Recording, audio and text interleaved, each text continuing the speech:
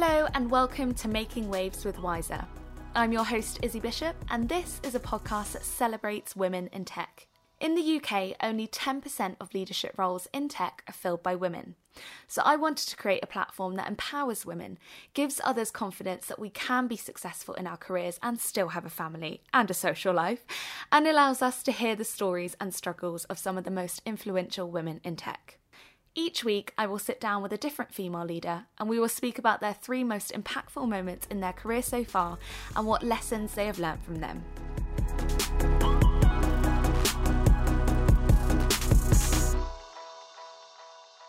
Motherhood is one of the most beautiful, precious experiences in life, but it can make you lose your voice and purpose in your career. So how do you get that back when you've spent such a huge proportion of your life doing the most important job of all, being a mum?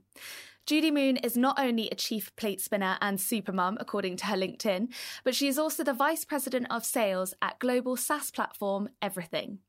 Throughout her career, Judy has worked for Time Inc., focusing on Sports Illustrated, Entertainment Weekly and Time magazine, and she has worked as a producer in the films industry and most recently transitioned into the world of tech.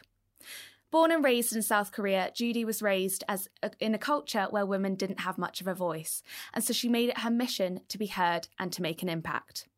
Madeleine K. Albright once said, "It took me quite a long time to develop my voice, and now that I have it, I'm not going to be silent." And from previous conversations with Judy, neither is she. Judy Moon, welcome to Making Waves. Hi, Izzy. It's so great to be with you. Thank you so much for inviting me. You're welcome. It's so great to speak to you. And I know that you're all the way over in the States. So thank you for taking some time out of your day or morning to speak with me. But I thought that quote from Madeleine Albright was such a brilliant one to start with. And I think it is so important for everyone to find their voice. But going straight into your first impactful moment that you sent over to me, which was moving to a small town in Pennsylvania from South Korea at age 7, you came to the US with literally no voice because you didn't even speak the language.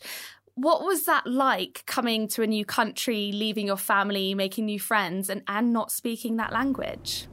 Well, first of all, I just absolutely love that quote. And I'm a huge fan of Madeleine Albright. So thank you for sharing that. It was I would say, looking back at that time, it was actually a very mixed time for me. I actually came to the States with my family, but we were all immigrants, new to this country. We did not speak the language. We settled in a small town in Pennsylvania where there were very few people of different backgrounds and different ethnicities in the area. So it was a bit of a shock to the system, but at the same time, a whole new world had opened up to me. So it was a mixture of just feeling like an alien, kind of dropping into a new universe, but at the same time being filled with wonder at this new place and new people and new possibilities. So it was quite mixed.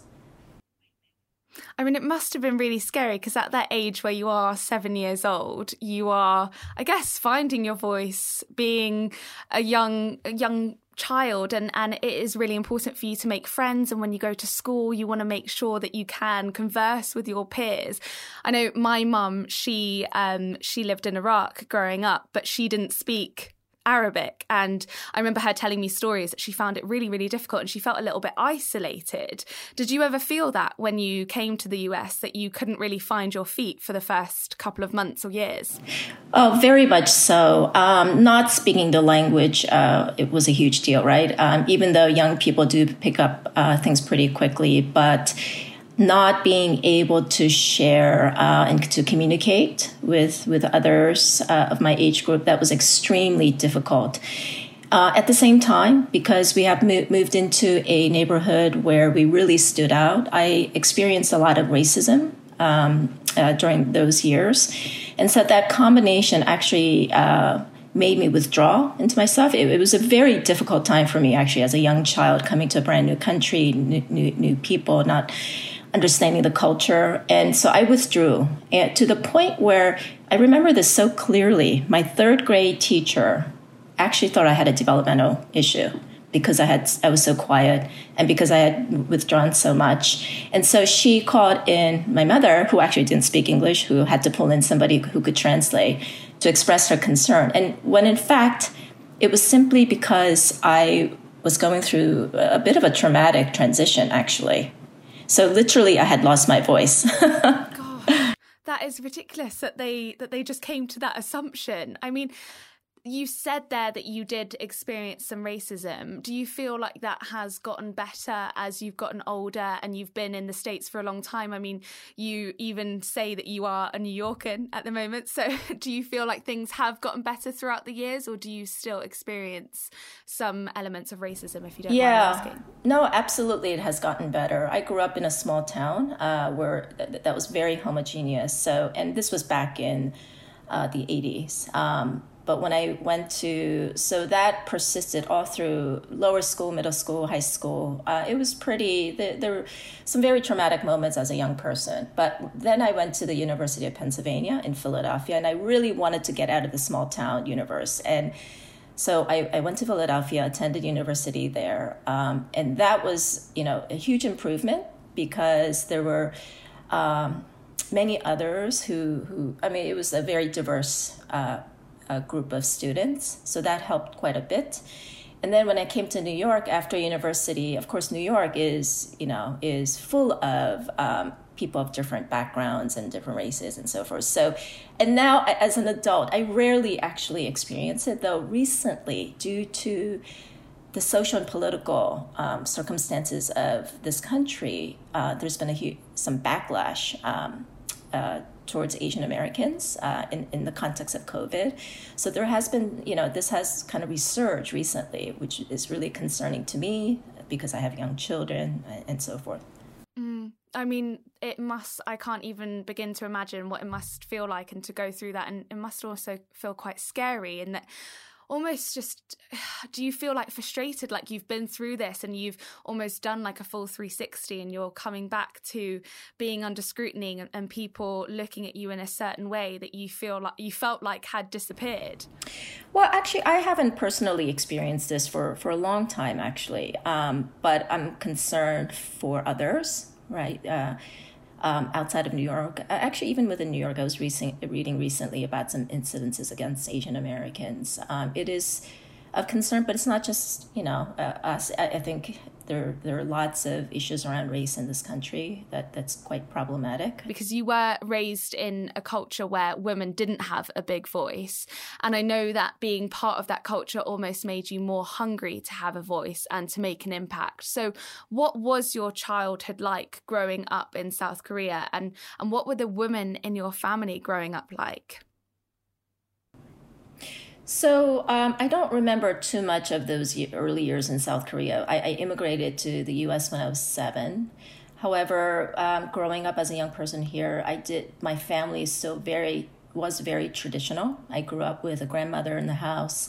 We spoke only Korean. So while we were not physically in Korea, I was raised in a very quote unquote Korean household with very traditional values. So I witnessed quite a bit of, what I consider to be sexism, boys and girls being treated differently, boys and girls having different expectations. I witnessed the roles that my father and my mother played, the dynamics between my mother and my grandmother, her mother-in-law. There were lots of things that I witnessed growing up regarding gender inequality that really kind of formed some of my early views around this topic. And also, they have stayed with me in different contexts, of course. And now being a very successful woman in the workplace, how does that feel like when you go home to see your family? Like, is it something that maybe that they've started to progress with? Like, what was your parents and your mum's standing in her career? Was she a working mum, or was she a stay-at-home mum? And was she following those, I guess, categories that you were talking about, that men worked and women stayed at home? So it's been a number of years since I was at home with my family. And I would say that even within my own family, dynamics, things have changed quite a bit. My parents have become much, much more progressive about things decades later. My mother, to answer your question, my mother did work. Both my parents worked day and night when we first immigrated to the States, just out of sheer necessity. It was less about the work versus stay at home, as it was more about, I think, expectations and standing in a family between the man and the woman. There were just certain roles and responsibilities. Like, for example, my mother to this day, whether she worked or not, still cooks 3 meals a day for my father, right? I mean, they're both retired now, but there were certain things that men didn't do and certain things that women did, right? So those kinds of, old-fashioned ideas still persist to some degree, but I would say my parents have also evolved quite a bit over time, and I know that they're very proud of me. They are what do you call it? They are also a product of their history, their culture, and their backgrounds, right? So I don't lay any blame on them. It's just the way it was when they were younger, right? Where they came from. This is how it was. As I mentioned, Judy, you have had a really impressive career so far, and you are currently Vice President of Sales for a global tech company, but you started your career working at Time Inc., which was your second impactful moment, moving to New York to begin your career at Time Inc. after university. So why was this such a big moment for you? It was a big moment for me for a number of different reasons. Number one, I wanted to come to New York. I wanted to go to the big city. As I said earlier, I grew up in a small town in Pennsylvania. Attending university in Philadelphia was my first step out of that sort of small world I grew up in. I knew that I wanted to come to New York after graduating, and my dream was to work in the media industry. I had studied communications and English at the University of Pennsylvania, and my goal was to go work for a large media company. And I had been a huge fan of magazines. This is a time when magazines were very popular. And to land a dream job at Time Inc., the home of Time, Life, Sports Illustrated, People, Money, etc., was a dream come true. So first landing, an opportunity at such an illustrious company was amazing. Secondly, to be a female, an Asian female, in an industry that was still very homogeneous and very male-dominated. I mean, not in my immediate group, but I think in the larger community, it was definitely more male-dominated. So that was important to me. And it just really opened up my world, right, beyond Pennsylvania, beyond university, into this whole world of communications and New York City and so forth. So it was an amazing time for me. Did you ever feel, I know you mentioned there that it was quite a male-dominated industry and being one of the few females in that industry, did you ever feel, I guess, a little bit of imposter syndrome, or like I didn't feel like I fitted in here, or did you feel quite welcomed? Yes and no. Well, yes. To a certain extent, I felt that, in the early years of my career. But I also saw that as a challenge. I actually have always embraced challenges. I loved the idea of, when I was younger, the idea of not becoming a doctor, not studying engineering, all those stereotypical careers that, Asians and other minority groups were expected to go into, right? I challenged that. I love to walk to the beat of my own drummer. And working at a company like Time Inc. as an Asian female, I love that. I embrace that. Sometimes I would be in a boardroom with mostly white men. It was what it is. No criticism about it. But I saw that as a challenge to rise to the occasion and to have my voice heard and to actually, represent underrepresented groups, right?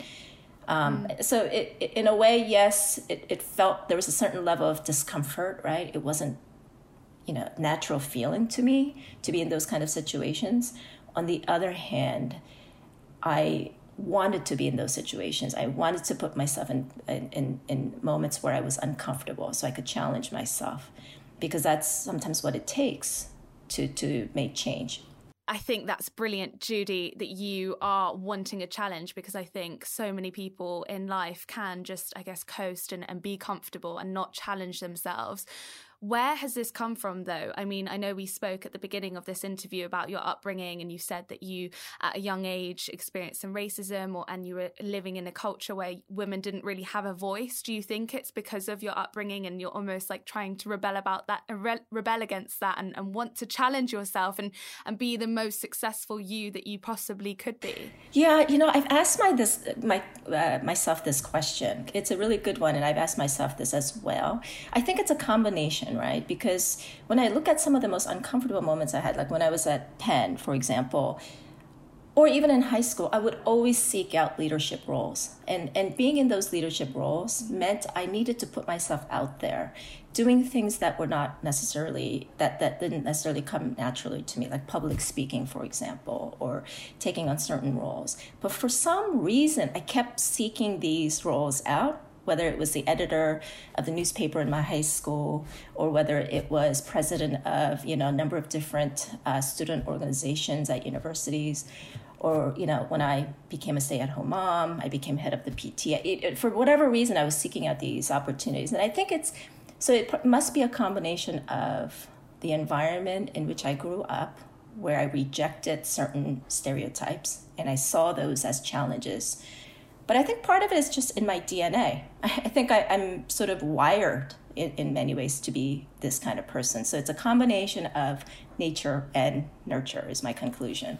Do you ever feel, though, that you have done enough, because you're always striving for more and you're always striving for the top and that highest level? Do you ever feel like you're done and ever can sit back and go, well done, I've done well? For me, it's less about the end result. It's less about where the destination, as it is more about the journey.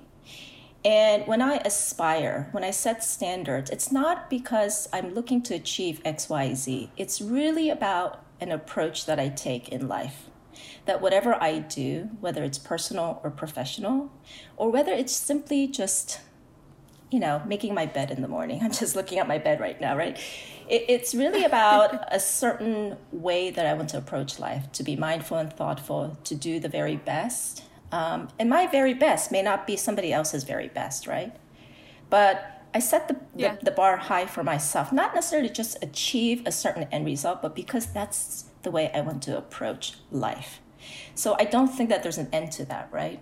Because I could be the same way if I wanted to retire and create a garden, for example, right? It's just the way that I approach life in general. I think that's so important what you said there, that your best might not be somebody else's best. I think we are forever comparing ourselves to other people. And I personally think as women, I think because we are striving for success and we are almost trying to prove our worth in the workplace, that we have earned our spot here and we have earned our right, that we are maybe comparing ourselves to other women in the workplace. What's your view on that? Do you feel like there is that competitive nature? Well, I think, in my current company at Everything, first of all, there are, very few women actually on sort of at a certain level, right? Actually, in general, there are many less women than there are men. I think that just reflects the nature of the tech world, right? Which is very male dominated. The world of sales, which is where I function in, it's a very competitive world anyway, whether you're a man or a woman. I think generally this idea of women supporting other women, it's a mixed bag. I would say that we're living in a really good time now, where I think ever since the Me Too movement, there has been a major push for more gender equality. And there are many organizations that have popped up, like Chief, which is, I'm a member of, Women in Tech, and et cetera, that are, their sole mission is to help uplift women into positions of leadership. So I think that helps a lot. I don't want to comment about, I'm sure there are women who are competitive and there are others who want to be supportive. It's like any other group of people, right? I don't think it's any more or less for women. You mentioned, Judy, that your career is a journey, and you have had an incredible journey, because after Time Inc. you worked in the music industry and as a film producer, so you've pretty much done it all. But then according to your LinkedIn, you took some time off, as I said in the introduction, to be a chief plate spinner and supermum. And when we previously spoke, you said that you've been a feminist from quite a young age because you've always wanted to be independent and never wanted to depend on a man. But you did meet a man that you got married to, and you had kids and took some time off work, as most women do. And I think women can 100% do both, be a mum and have a successful career. But I do know, and I know I'm not a mum myself, but it is difficult when you do have a child. You feel that thought of guilt if you are to be at work and to leave your kids at home with a babysitter or with your husband.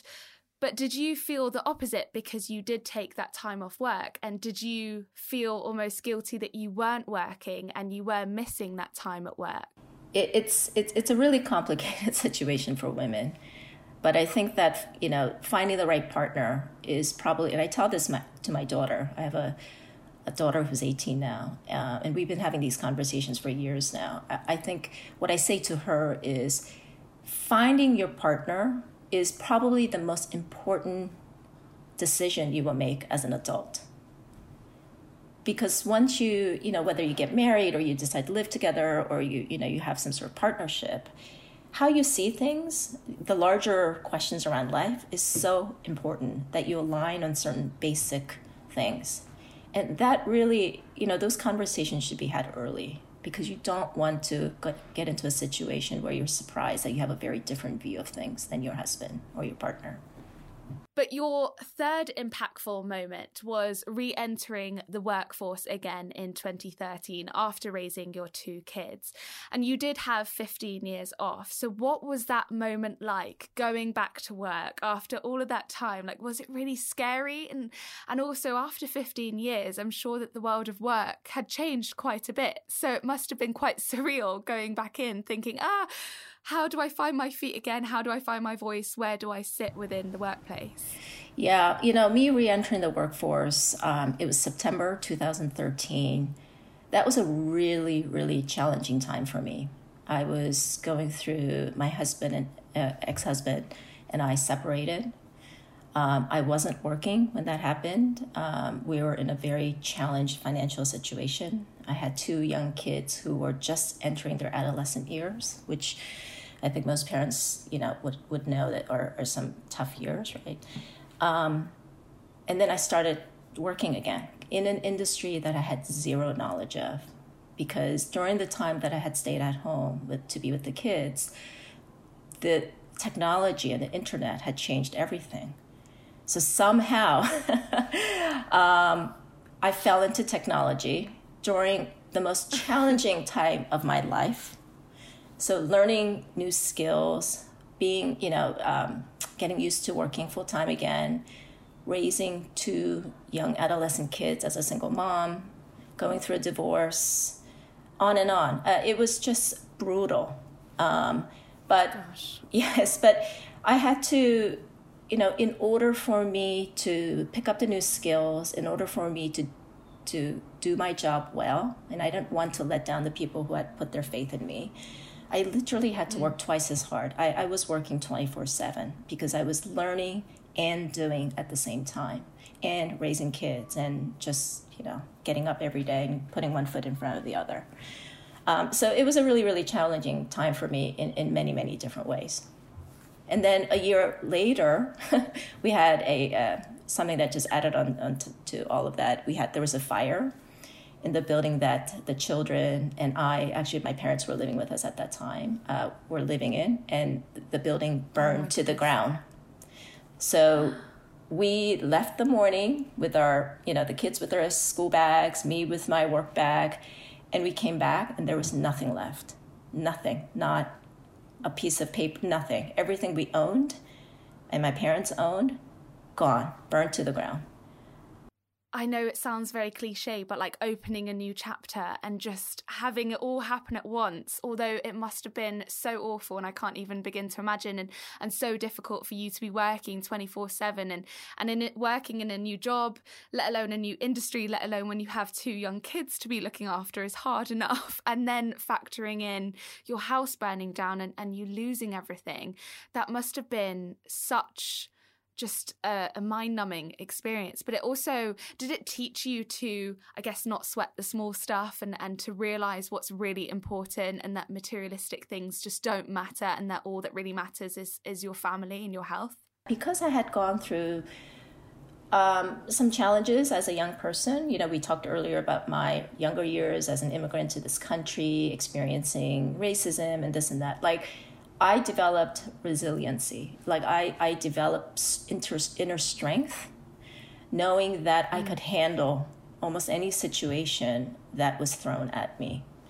So I think that, you know, that developing that inner strength, you know, that confidence in yourself to know that you can get through this, right, is really important. So when all these things happened to me, literally, like, survival skills kicked in, and it was about getting up, you know, putting one foot in front of the other, doing what it took to just survive and move on. And then to your other question about, did it feel in some ways kind of refreshing to to start all over again? You know, I'd never been a materialistic person. Things never really mattered that much to me. So it was less about the things as it was more about all the photos that I lost of my children. Nothing had been backed up. Yeah. The piano and the cello, that, right?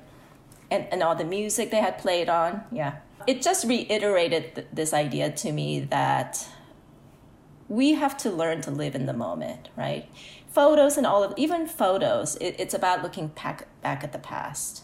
It's reliving the past, right? And I have really adopted in the last 10 years this really important idea of being present in the moment, being mindful of what's right in front of you.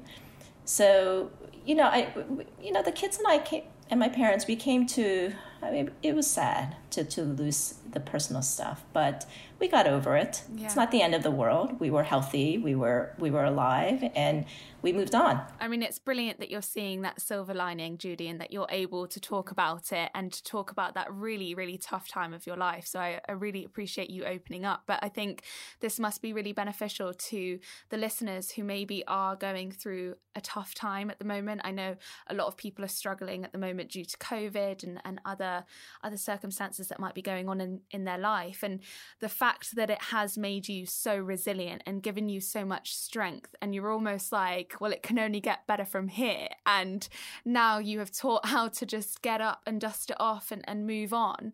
You must have some days, though, where you do go back to that moment and you feel down and you just don't want to get out of bed and you're feeling just like a bit helpless. What advice would you give to people that are maybe at that stage at the moment? Yeah, you know, this is the reason why I'm sharing some of my challenges, because, you know, I've done podcasts where I talk about all my triumphs, right? And even my friends who don't know me very well, they know about what I've accomplished. But I think it's also important to understand that behind all those accomplishments, there were tough times as well. You know, there are highs and lows in life. So I think it's also important that we're honest and open about some of those tough times. And I think that, you know, part of this is sharing so that others don't feel so alone when they're feeling this way. I had this, you know, in 2013 when all of this was happening in my life, I literally, on a yellow sticky note, I hand drew a cup that was half full. And I actually taped it to my computer monitor to always remind myself to look at life as being half full and not empty.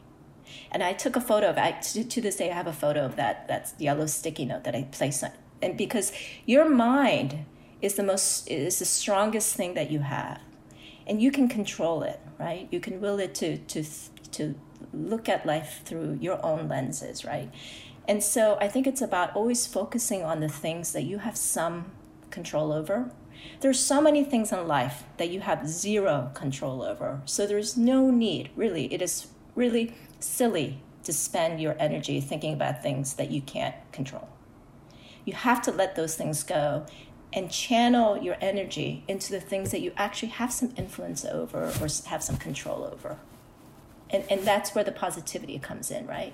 Thank you. I think that, it's so incredible. And I think more people need to realize that if you can't control things, there's no point worrying about it, but worry about what you can control and fill that glass with positivity and try and take every day as it comes. But I do want to speak to you about going back to the workplace after taking time off from being a mother. And people often say that if you have taken time off to be a mum and to look after your children, that sometimes your skill set must be rusty and you must have lost those skills. But like you said in your LinkedIn post, you were a professional plate spinner. And I think that is so true. Being a mum is the hardest job of all. As we mentioned previously, you're working 24/7 and it does teach you so many skills that not being a mum, like you won't have those skills if you're not a mum. So do you think that this has made you a better worker? And what strengths do you think mothers have in the workplace that others don't?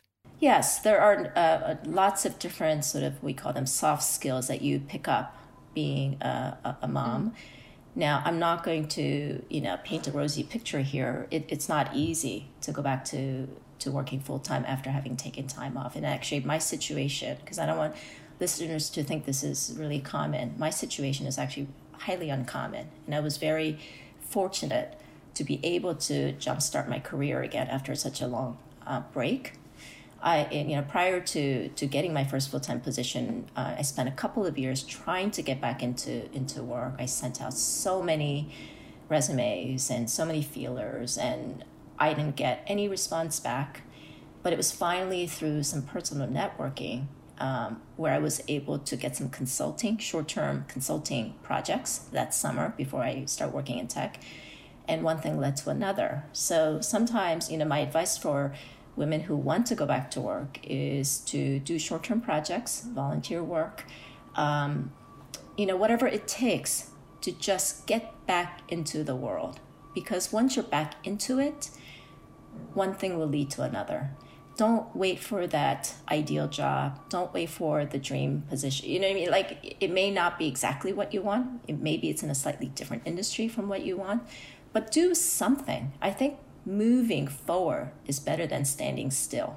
I feel like you are in this really, really happy place. And when we spoke previously, you said that you're finally starting to find your feet again and that you're in this second part of your life where you're back in the workplace. Can you just talk to me about this feeling that you're experiencing right now and what are you excited about for the future? Yeah, I'm really, really at a great place right now. I've been in tech for, I think it's going on 8 years now. Everything is a third startup that I'm working for in a different role actually than previous roles. So I had client services, customer success, business development roles before coming into sales. And that jump into sales is also highly unusual. So I don't want people to think that's, so easy to do. And I'm loving it. And I'm loving actually being in a sales position because you eat what you kill. There's no ambiguity around the effort you put in and the result you get back. Sometimes, in the past, I felt like I was doing so much work and yet I wasn't getting rewarded for that work, or that somebody else was getting credit for it. And that's one of the reasons why I actually went into sales, because sales is pretty cut and dry, right? And also, I think when you're a revenue generator for a company, you're much more valued in some ways than if you're not. I mean, it's just the reality of companies. So I would encourage, and actually in tech, there's so few women, but there's even less women in revenue generating roles. So I would encourage women to think about that when they're starting out as sales as a career path, because I really enjoy it. So I think overall, beyond just the career, I'm at a really great place where I feel like I'm really hitting my stride. I've found my voice again. I'm in a career that I love. My kids are, I'm an empty nester now, freeing up my time to do some other projects. I feel like there's so much that I could say and that I could contribute. So it's just all feeling really great to me right now. Oh, I'm so happy for you. And I mean, you said earlier that you always strive for the best. You wanted to be the head of PTA. You always want to be at the top of the company. So where is next for you? Do you have a plan, or are you just taking every day by day? Well, I want to actually go back. So that comment, I just want to say it's not about the end destination. It's really about achieving a certain level of excellence. So I've always been about excellence. Yes, I do have some idea and a vision, and I'm excited about it. Well, keep manifesting it, and I can't wait to see what that is. I look forward to seeing where you go in the future. But thank you so much, Judy, for appearing on Making Waves. I've absolutely loved chatting to you today, and thank you so much for sharing your story with us. I think it will help so many people. Thanks so much, Izzy. I really enjoyed the conversation as well. Thank you so much for listening. Please don't forget to rate, review, and subscribe, and I'll see you next week.